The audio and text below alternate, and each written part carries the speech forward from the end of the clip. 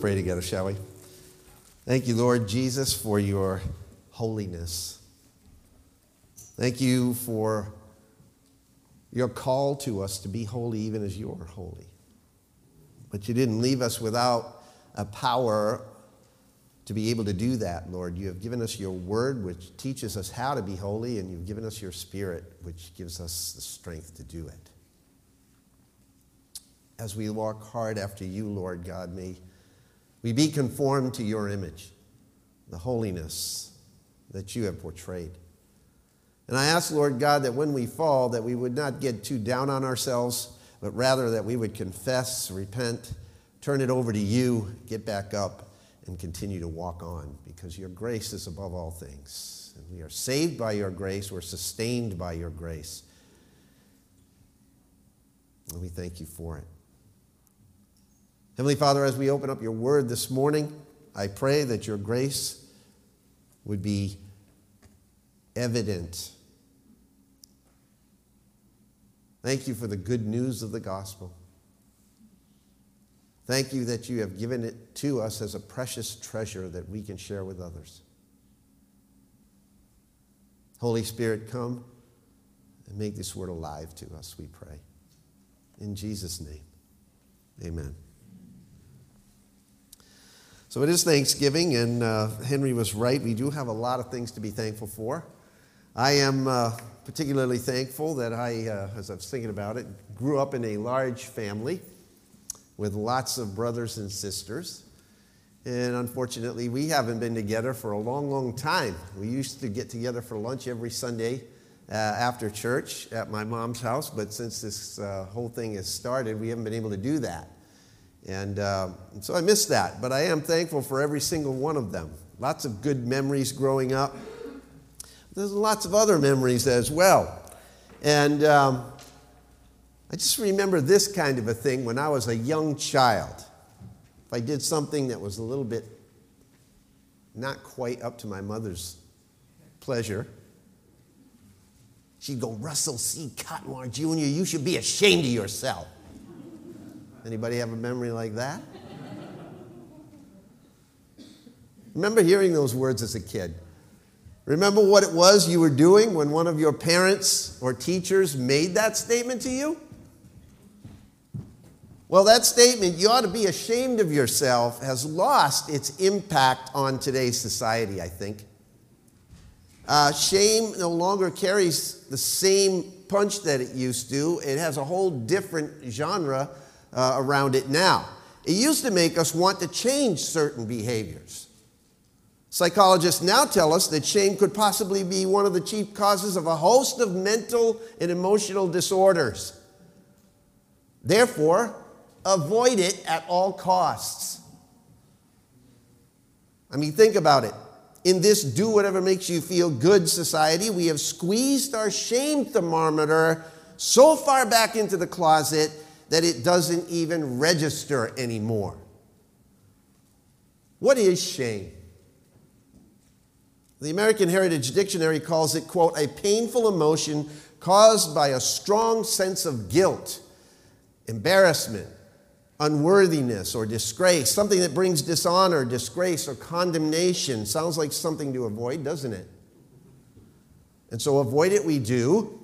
Why? Because it is a death blow to our self-esteem, isn't it? In an article I read years ago, the author described the process very well. He wrote that shame makes us feel worthless, inadequate, and unacceptable. Makes us hang our heads and avoid eye contact with others. In the Asian culture, shame is referred to as losing face. Ever heard that before?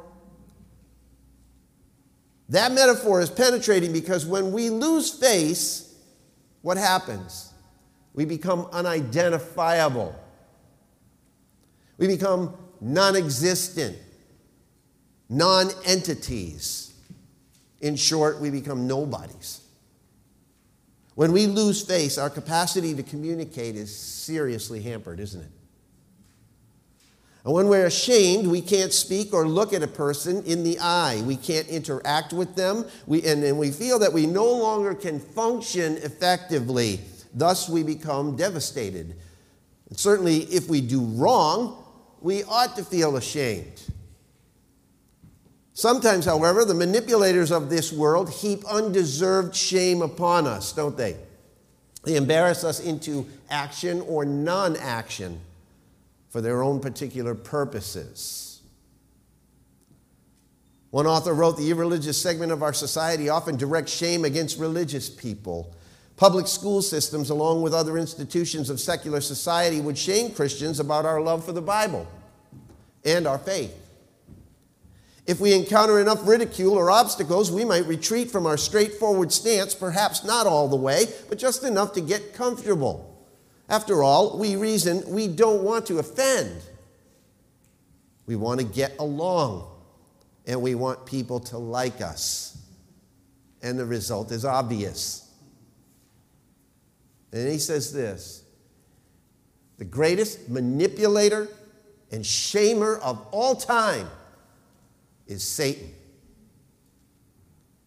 In the Genesis account of the fall, Satan, in the form of a serpent, shamed humanity's first mother, Eve, and he did it with sophistry.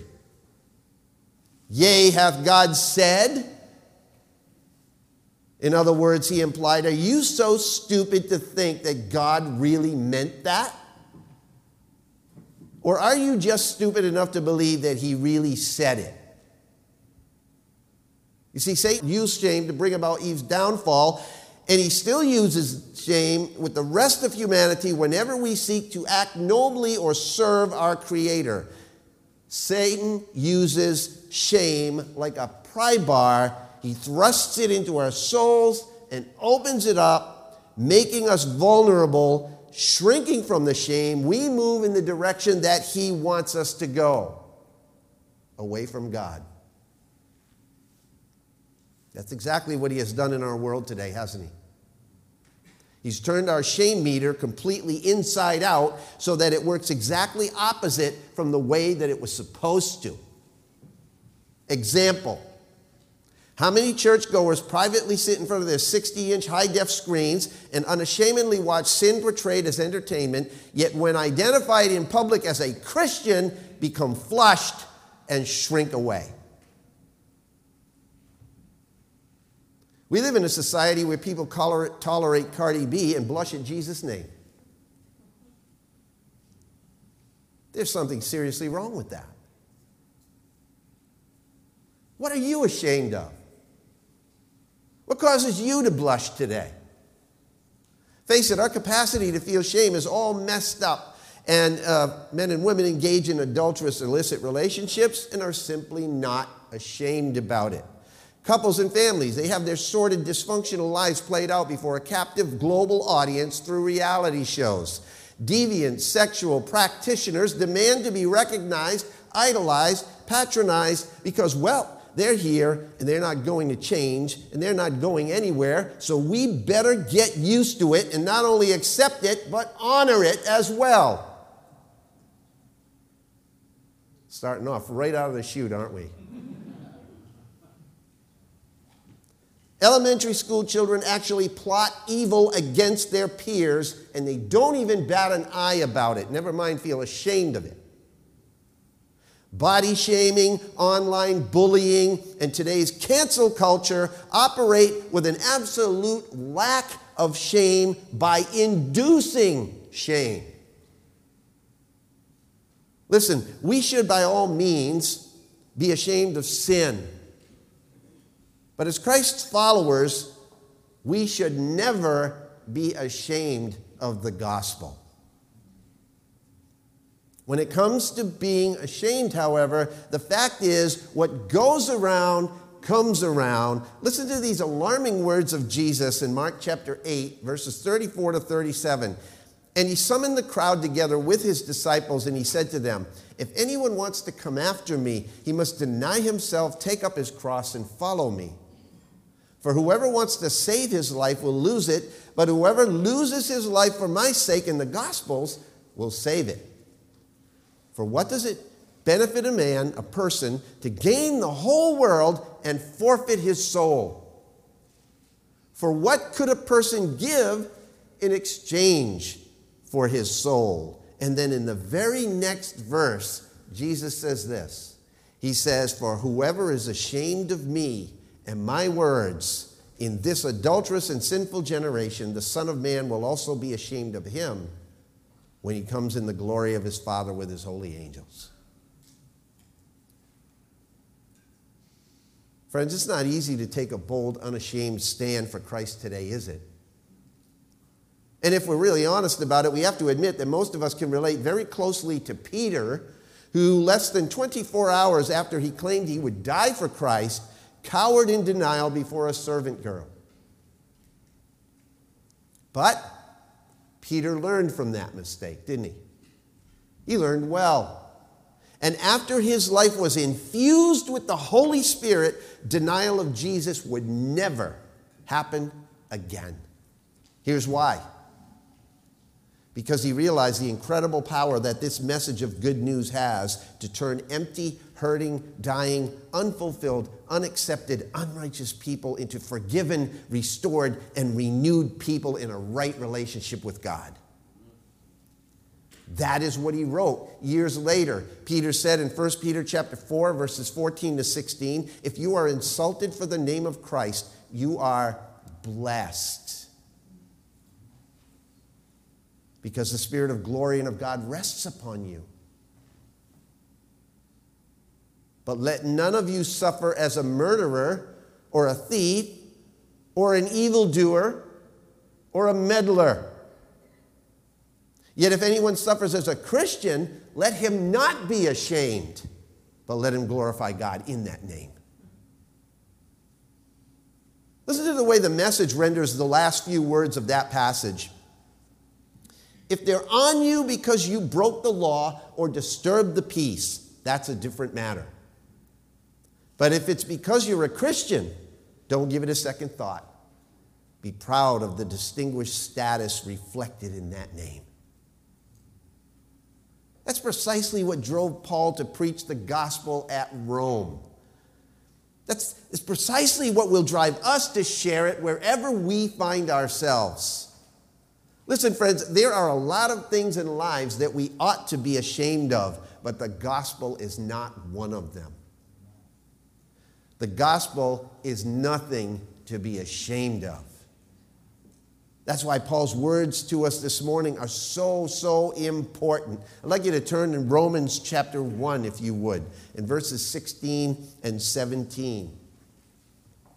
If you were to boil the entire book of Romans down to 2 verses, these would be the ones. Everything in the rest of the book of Romans emanates from these 2 verses. So if you want to get a solid grip on sharing the good news of Christ in today's world, this is the place that we must start. Romans chapter 1, verses 16 and 17, Paul writes, for I am not ashamed of the gospel, for it is the power of God for salvation to everyone who believes. To the Jew first, and also to the Greek. For in it, the righteousness of God is revealed from faith to faith, as it is written, but the righteous man shall live by faith.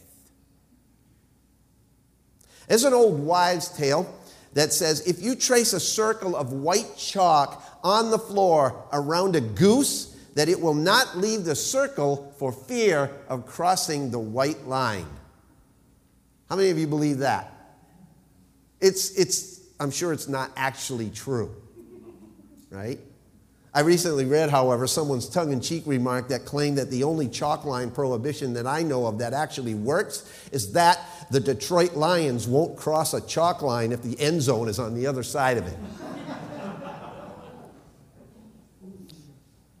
Now, even though the chalk line around the goose is not quite an accurate thing, the idea explains quite effectively the way that many Christians are in the church. The bold white chalk marks of criticism and ridicule and rejection and shame often prevent many of us from leaving the safety of our circle of our Christian fellowship to build outside relationships and share with our faith with an antagonistic society. We fear what people will say, don't we? I do. I fear what people will think and what they'll say. I'm no different from the rest of you just because I'm a pastor, you know. Soon as people find out I'm a pastor, oh boy, it starts. How will they view us? And to be sure, from a strictly human perspective, one could say that there is an awful lot in the gospel that sounds absolutely foolish to the world, isn't there? I mean, we tell people that we have faith in a God who allowed himself to be nailed to a brutal cross to deliver us. And they're asking, what kind of power is that? In today's world, that kind of thing looks like weakness and seems powerless. There's an aspect of the gospel that is unattractive. Let's face it, it is intimidating and downright repulsive to the natural person. It exposes his sin, and it calls him lost, and it views his good deeds as worthless in eternity. It's no wonder that people don't flock to hear it. To most people, it sounds like bad news, not good news. But that's also why so many churches have watered down their messages and softened their approach. The result is that sin is downplayed, God's wrath against sin is absolutely dismissed, and the idea of judgment is replaced by this sloppy form of tolerance that stands for nothing and falls for everything. In a very real sense, they not only have become ashamed of the gospel, but have become ashamed to the gospel. In this passage, however, we find something completely different than that. Paul wasn't afraid to own his faith, but neither was he brash about it. He wasn't impetuous or reckless or indifferent with it. He wasn't insolent or selfishly assertive. Yet he never shrunk away from the consequences of what his belief in it might bring. He was passionate about the gospel, and he was compelled by the sheer power of God's means for bringing estranged people back to him. This is not irrelevant for our time, folks. In the midst of a power-hungry city, where political hotshots were literally worshipped as gods. In the midst of a society married to the world and all the self-gratification that can bring, in the midst of advanced technology, cutting-edge philosophy, higher education, and military might. That's what Rome was at the time. Paul did not shrink back or blush over the gospel that transformed his life. Do we? Paul knew there was more inherent power in the simple message of God's love and God's grace than in all the strength of Rome. He knew that. It was that power, the power of the gospel, that turned him from being an arrogant, violent, religious bigot into a loving, gracious man whose heart beat for others who were lost and caught in the treadmill of an empty life. Paul was not ashamed of the gospel. Why? I'll give you 4 reasons why. Number 1, because he knew that it contained unfathomable power. Look at verse 16. So all we're going to look at today is verses 16 and 17. For I am not ashamed of the gospel, for it is the power of God for salvation. It is the power of God. That's an important point to get a hold of. If you are ashamed of the gospel, one of 2 things is probably true, likely true. Either it has not really transformed you, or you really don't understand how powerful sin is and what kind of force it takes to overpower it. It takes nothing short of God's omnipotent power. Amen? That's why Paul could write in 2 Timothy chapter 1, beginning in verse 8. I wasn't quite accurate when I said that's the only verses we're going to look at, but that's the main text that we're going to deal with. You know me better than that. Chapter 1, 2 Timothy, verse 8. Therefore, do not be ashamed of the testimony of our Lord, or of me, his prisoner, But join with me in suffering for the gospel according to the power of God, who has saved us and called us with a holy calling, not according to our works, but according to his own purpose and grace, which was granted us in Christ Jesus from all eternity, but now has been revealed by the appearing of our Savior, Christ Jesus, who abolished death and brought life and immortality to light through the gospel, for which I was appointed a preacher and an apostle and a teacher. And for this reason I also suffer these things, but I am not ashamed. Underline that. For I know whom I have believed, and I am convinced that he is able to guard what I have entrusted to him until that day. I am not ashamed of the gospel, Paul says, because it is the power of God. If I were to ask you to identify the most powerful force that you know of on earth, what would you say? An atomic bomb? A nuclear reaction? Your wife's glare when you tell her you're going to play another 9 holes of golf? Probably the most visible indication of power that the modern world has seen happened about 40 years ago. 40 years ago on May 18th in 1980. Cascade Range of Washington. 8:32 a.m., Mount St. Helens, right? Exploded, ripping 1,300 feet off the top of a mountain with a force of 10 million tons of TNT. 24 megatons. That's almost impossible to comprehend.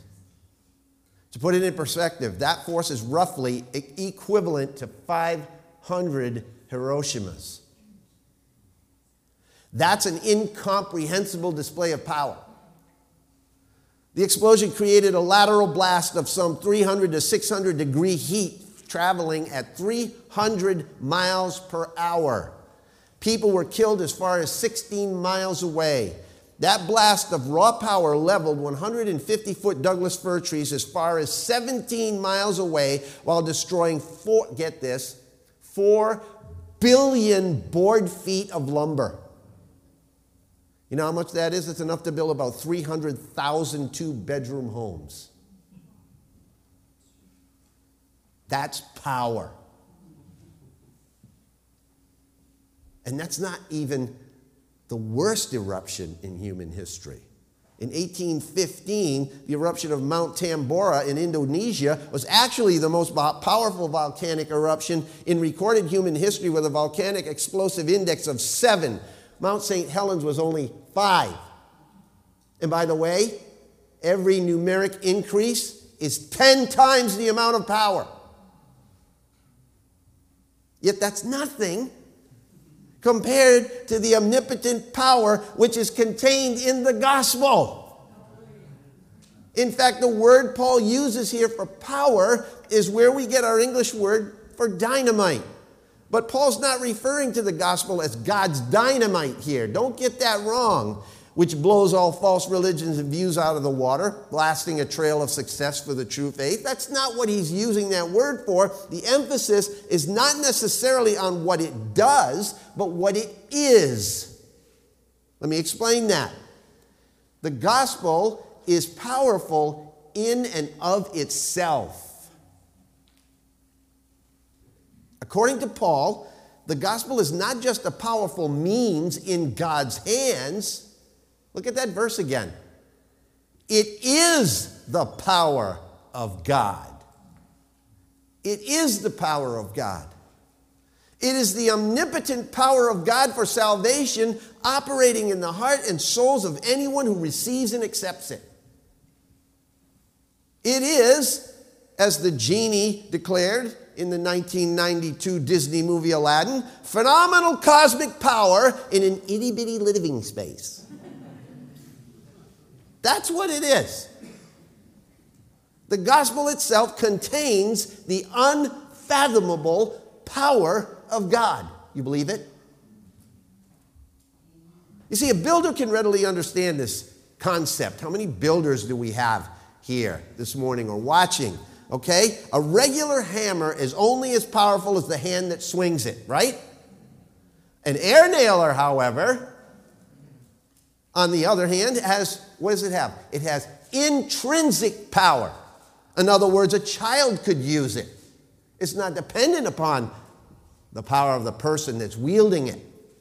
In essence, that is the incredible beauty of the gospel and the reason why we should never be ashamed of it. The power of the gospel does not depend on the skill or the knowledge or the strength or the ability of the person delivering it.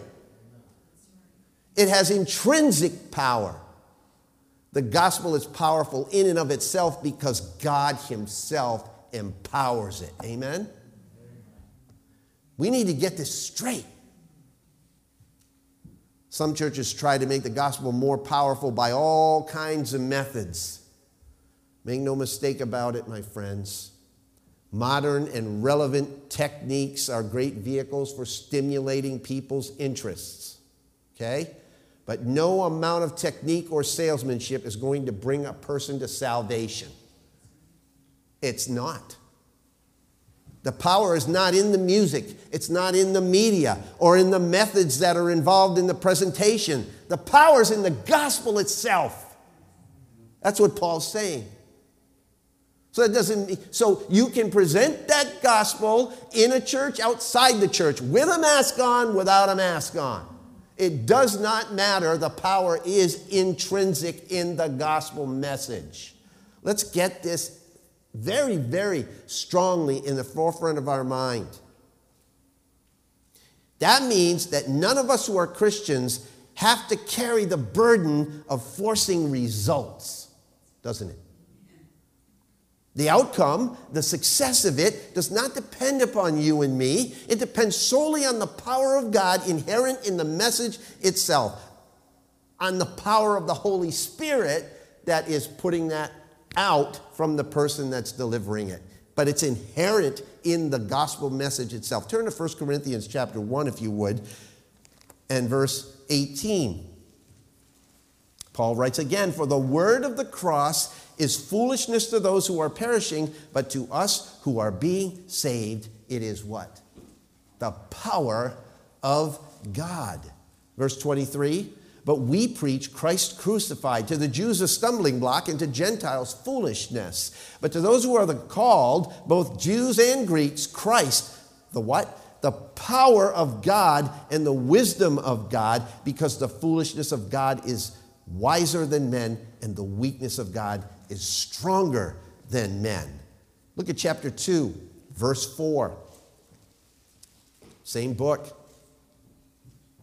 "And my message," Paul says, "and my preaching were not in persuasive words of wisdom, but in demonstration of the Spirit and of" what? Power. "So that your faith would not rest on the wisdom of men, but on the power of God." You see, unfathomable power in simple words. Why should we be ashamed of that? Why should we be ashamed of that? We should not be ashamed of it. Not just because it has unfathomable power, but secondly, because it maintains an unmistakable purpose. Verse 16, again, back in Romans chapter 1, the second part of that verse. "I'm not ashamed of the gospel, for it is the power of God for salvation." Notice that. It has an unmistakable purpose for salvation. Would you be ashamed to offer a drowning person a life vest? Would you cower away from that? Would it bring shame upon you to do that? And why are we so ashamed to offer the only thing available to keep men out of eternal hell? The gospel is the power of God for salvation. To be sure, that terminology often turns people off. Okay? One of the great regrets that I have in my life is an encounter that I had with this blue-haired elderly lady who used to walk around the streets of Augusta, Maine. And she would ask people, everybody she came in contact with, "Are you saved? Are you saved?"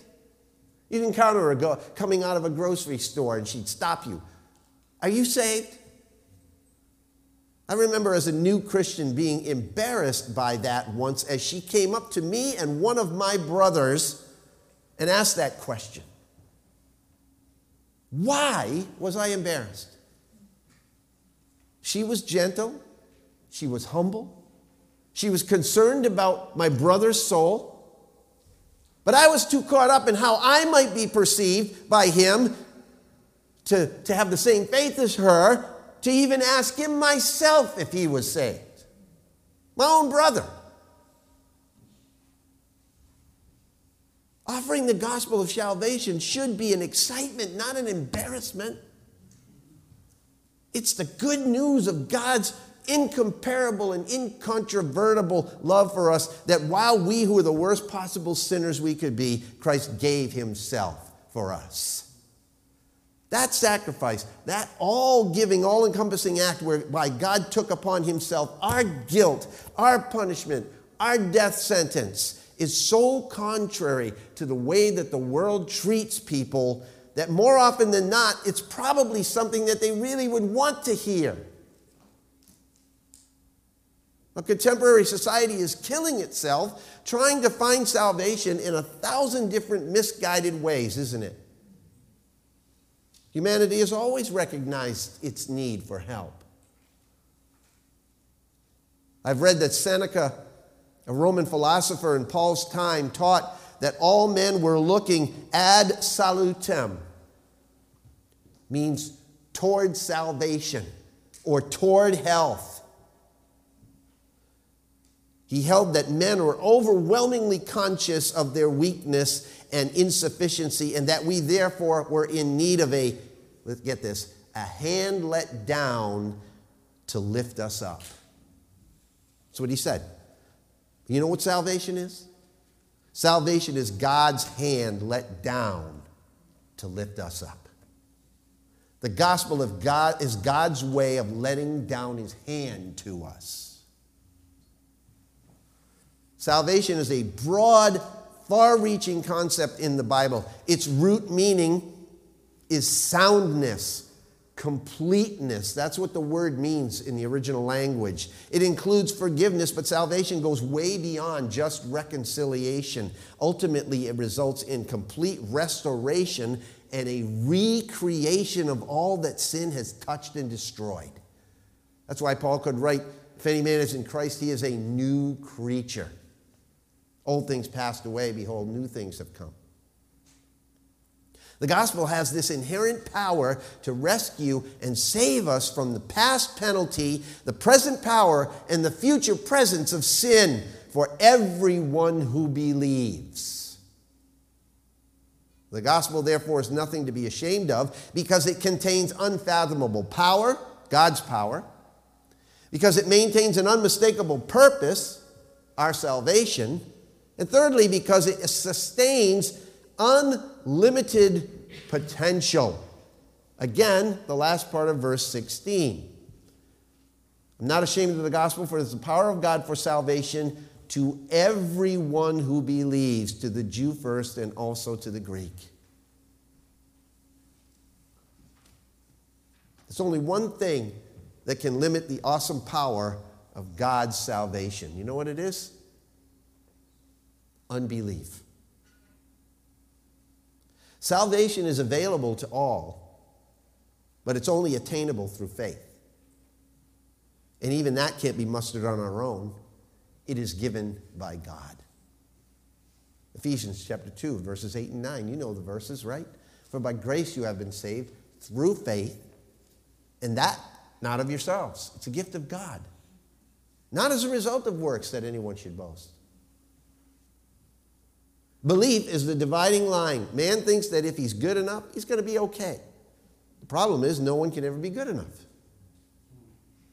To the person that wants salvation, God doesn't first say behave. He says believe. It's a matter of trust. God says the only way to be saved is to trust me. I'm the only hope you have. That's what God says. People, however, say they can't put their faith simply in what someone says. They need to have more proof. Yet a measure of belief and trust is central to our way of life, isn't it? What do you need more proof for? Look around. You operate by faith every single day of your life. Faith in something. For instance, you drive 80 miles an hour when you're late for work. and trust that the car will get you safely to the office and the only thing touching the ground is a few square inches of rubber. That's not faith. You trust that your job will still be there when you arrive and that you'll be paid at the end of the week for all the stress you put in the last 40 to 60 hours. That's not faith. Let's face it, some of you in this room wouldn't survive without having faith and trust in a doctor whose name you can't pronounce, whose degrees you've never verified, whose prescriptions you cannot read, which you take to a pharmacist you've never seen before. He gives you a chemical concoction you don't even understand, and then you go home and you take this thing according to the instructions on the bottle, believing that you're going to live to tell about it.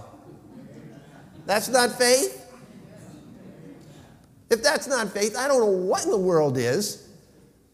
But Paul says the gospel is powerful enough to save everyone who believes. No exceptions. For everyone who believes that Jesus Christ is the only way, the only truth, the only life, and that his death and burial and resurrection is the only basis upon which a person can be right with God, there is salvation. Guaranteed. We need to put total trust in the facts as God has presented them. Amen? Romans chapter 10, a few chapters over. Verse 9, that if you confess, this is what we're preaching, if you confess with your mouth Jesus as Lord and believe in your heart that God raised him from the dead, you shall be saved. For with the heart a person believes, resulting in righteousness, and with the mouth he confesses, resulting in salvation. For the scripture says, whoever believes in him will not be disappointed. For there is no distinction between Jew and Greek, for the same Lord is Lord of all, abounding in riches for all who call upon him. For whoever will call upon the name of the Lord will be saved. Unlimited potential. Verse 17, and how does it come about? The faith comes by hearing, and hearing by the word of Christ. It's the word. You know, there are no racial, ethnic, denominational, or geographical barriers to the gospel. The gospel is the power of God for salvation to everyone who believes, to the Jew first and also to the Gentile. And all that simply means is this, that the gospel came to the Jews first only in order of time. They were the people to which God chose to reveal it first. It was through the Jews that Messiah came. It was to the Jews that the offer of the gospel was first given. But Jew and Gentile alike are saved by that same exact message of truth. Don't get that wrong. There's not two different gospels. There's one gospel. It is unlimited in its potential to save, but it's also, the last thing, it reveals unequaled provision. Verse 17. Verse 17 says, for in it the righteousness of God is revealed from faith to faith, as it is written, but the righteous man shall live by faith.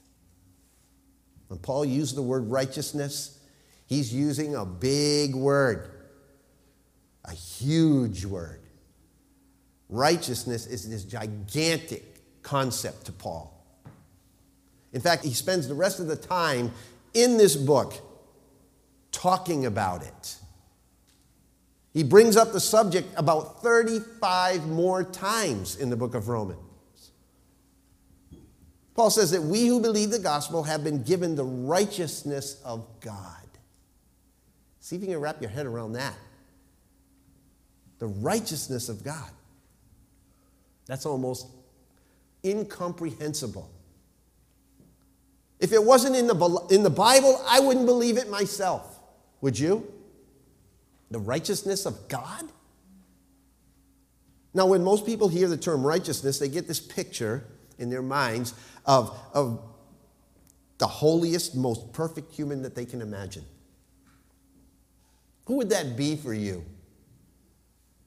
Who would that be for you? But when Paul talks about righteousness, he's picturing God's standard, not man's. Humanly unequaled, unparalleled, unapproachable, If we consider God at the top of the measuring stick, and I would ask you to place someone like, well, I don't know, just think of the holiest person you know. Well, first thing that comes to mind, you're going to say Billy Graham, right? If you were to place him on the scale, where would you put him? 3/4 of the way up, maybe, or whatever. You might place some mass murderer way down at the bottom, right? Where would you place yourself? That's a good question, isn't it? But is this thinking theologically accurate? According to Scripture, there are only two kinds of people, righteous and unrighteous. There's no in-between. Unfortunately, it's always the ones who think that they're righteous who seem to do the classifying on that kind of a scale, right? You see, we get caught up in something what I call relative righteousness. You've heard me talk about relative righteousness before? You understand what that means? Let me illustrate how that works. You're going 45 miles an hour in a 30-mile-an-hour zone. You're speeding, right? Now, the clear blue sky, some gearhead redneck with a hopped-up four-wheel drive, pimped-out, demon-possessed pickup truck blows by you at about 75 miles an hour, scaring the living daylights out of you. And the next thing you know, you're yelling and screaming about the fact that there are never any cops around when you need them. But here's the thing. We tend to measure ourselves against people who are seemingly lower than us on the righteousness scale.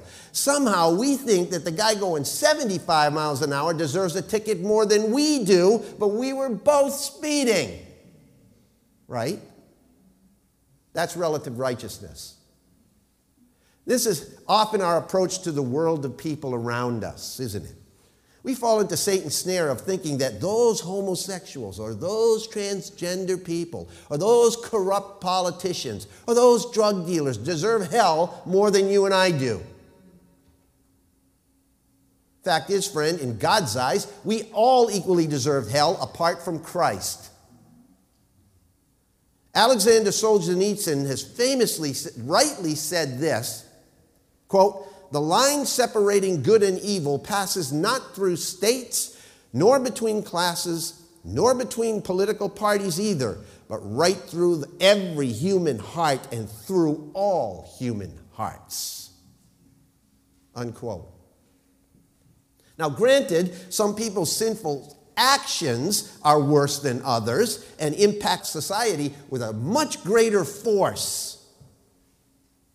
But every little secret sin that you and I have committed qualifies us for just as much eternal separation from God as the mass murderer down the street.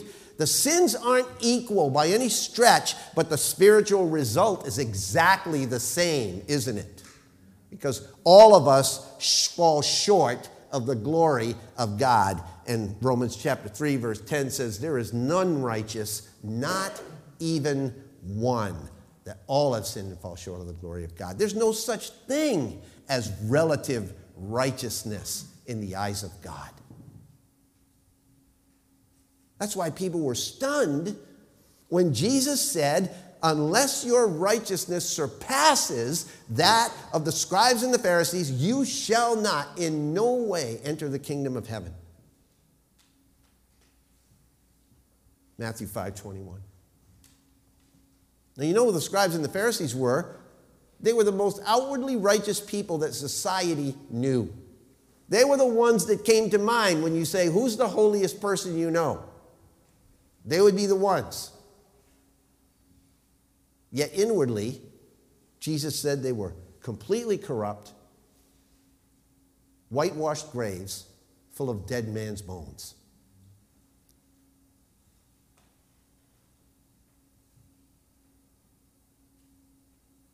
We need God's kind of righteousness. When we embrace the gospel of Jesus Christ by faith, we literally receive, the Bible says, his righteousness. God declares that we are as guiltless as if we had never committed sin in our lives. Can you get that in your head? I can't comprehend it. That's what justification means, right? Just as if I'd never sinned. God declares that we are not guilty because of what Christ has paid for on the cross. Unbelievable? Yeah. Inconceivable? Absolutely. Readily available? You bet. Because it's God's provision to those who believe. That's what it says in Romans chapter 5. And in 2 Corinthians chapter 5, verse 21. God made him who had no sin, Jesus Christ, to be sin for us, so that in him we might become the righteousness of God. You see? And all those who believe the gospel have been shrink-wrapped in the righteousness of Christ. Think about it that way. Think about those boats you see all winterized down the street with that big blue shrink-wrap stuff, right? Now, next time you see one of those things, praise God and thank God. Think of yourself, that blue stuff being around you, as God's righteousness. You are shrink-wrapped in God's righteousness if you are a believer in Christ. Nothing getting through. Satan's not going to get through that.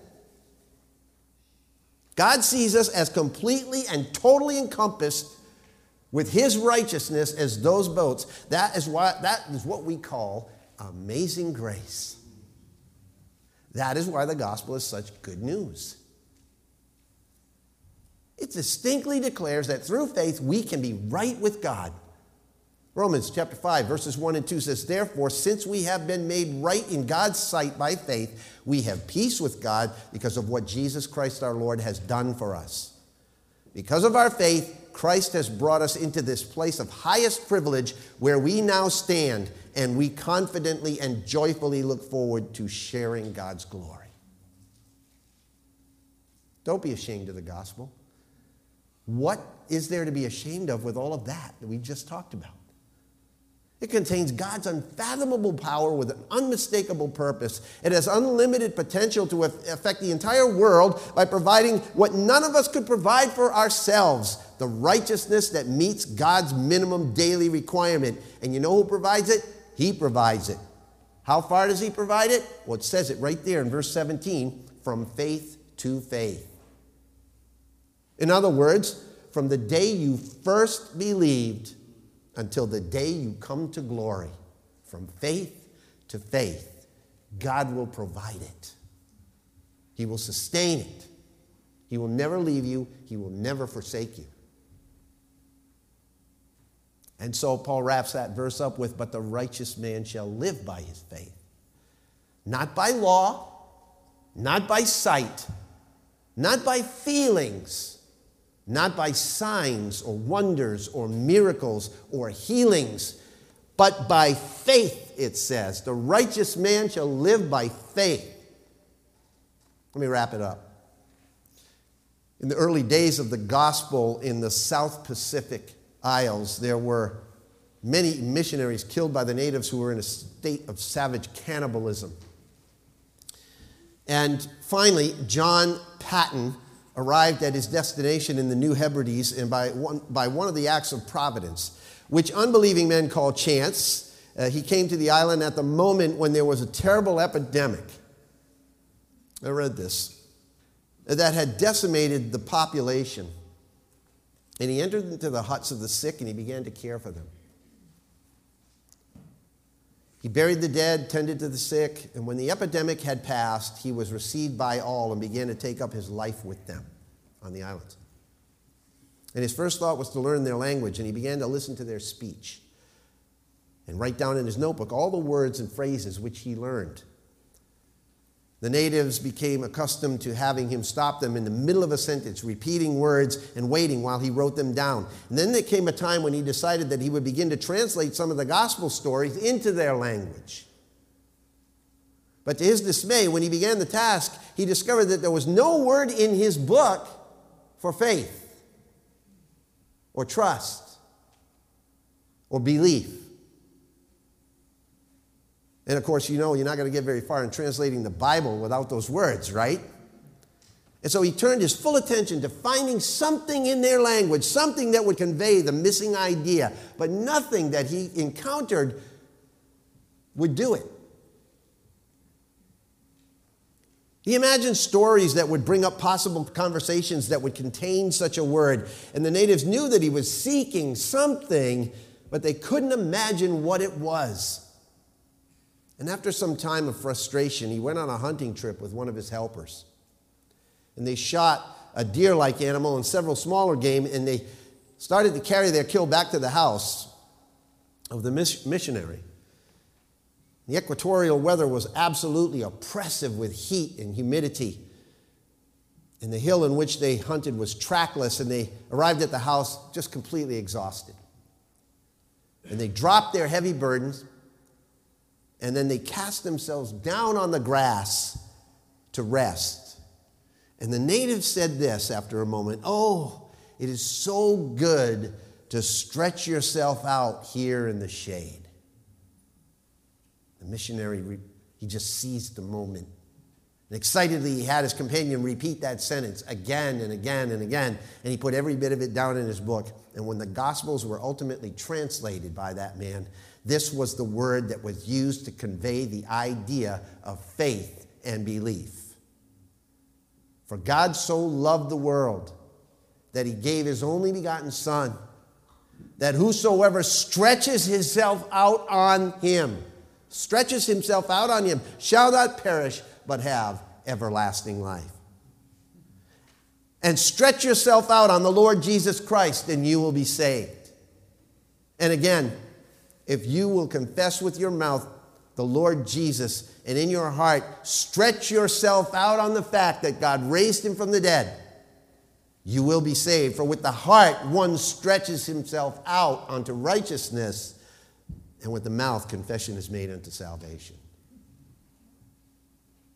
So I want you to take some time in the next few days to read Hebrews 11, that Hall of Faith chapter. And notice the repetitive phrase, by faith. By faith Abel, by faith Enoch, by faith Noah, by faith Abraham, Sarah, Isaac, Jacob, Joseph, Moses lived. And then read in verse 16 of that same chapter that it was for that reason God was not ashamed to be called their God. And then ask yourself the hard question. Is God ashamed to be called my God today? My beloved brethren, we are the church of Jesus Christ. Let us not be ashamed to stretch ourselves out upon him, lest God become ashamed of us. Stretch yourself out on Christ and live. Let's pray. Thank you, Father, for the salvation that you have wrought in Jesus Christ for us. Not that we deserved it, because you among all people know we didn't, but you counted us worthy to let down your hand in grace so that we might be lifted up by faith to eternal life. That is the largest thing, the greatest thing, the most incomprehensible thing that we can be thankful for this week. Help us, Lord God, when we have opportunity to share it with others, that we might not be ashamed of the gospel. But in that name of Jesus Christ, we would go forth and live. For Jesus' sake, I pray. Amen.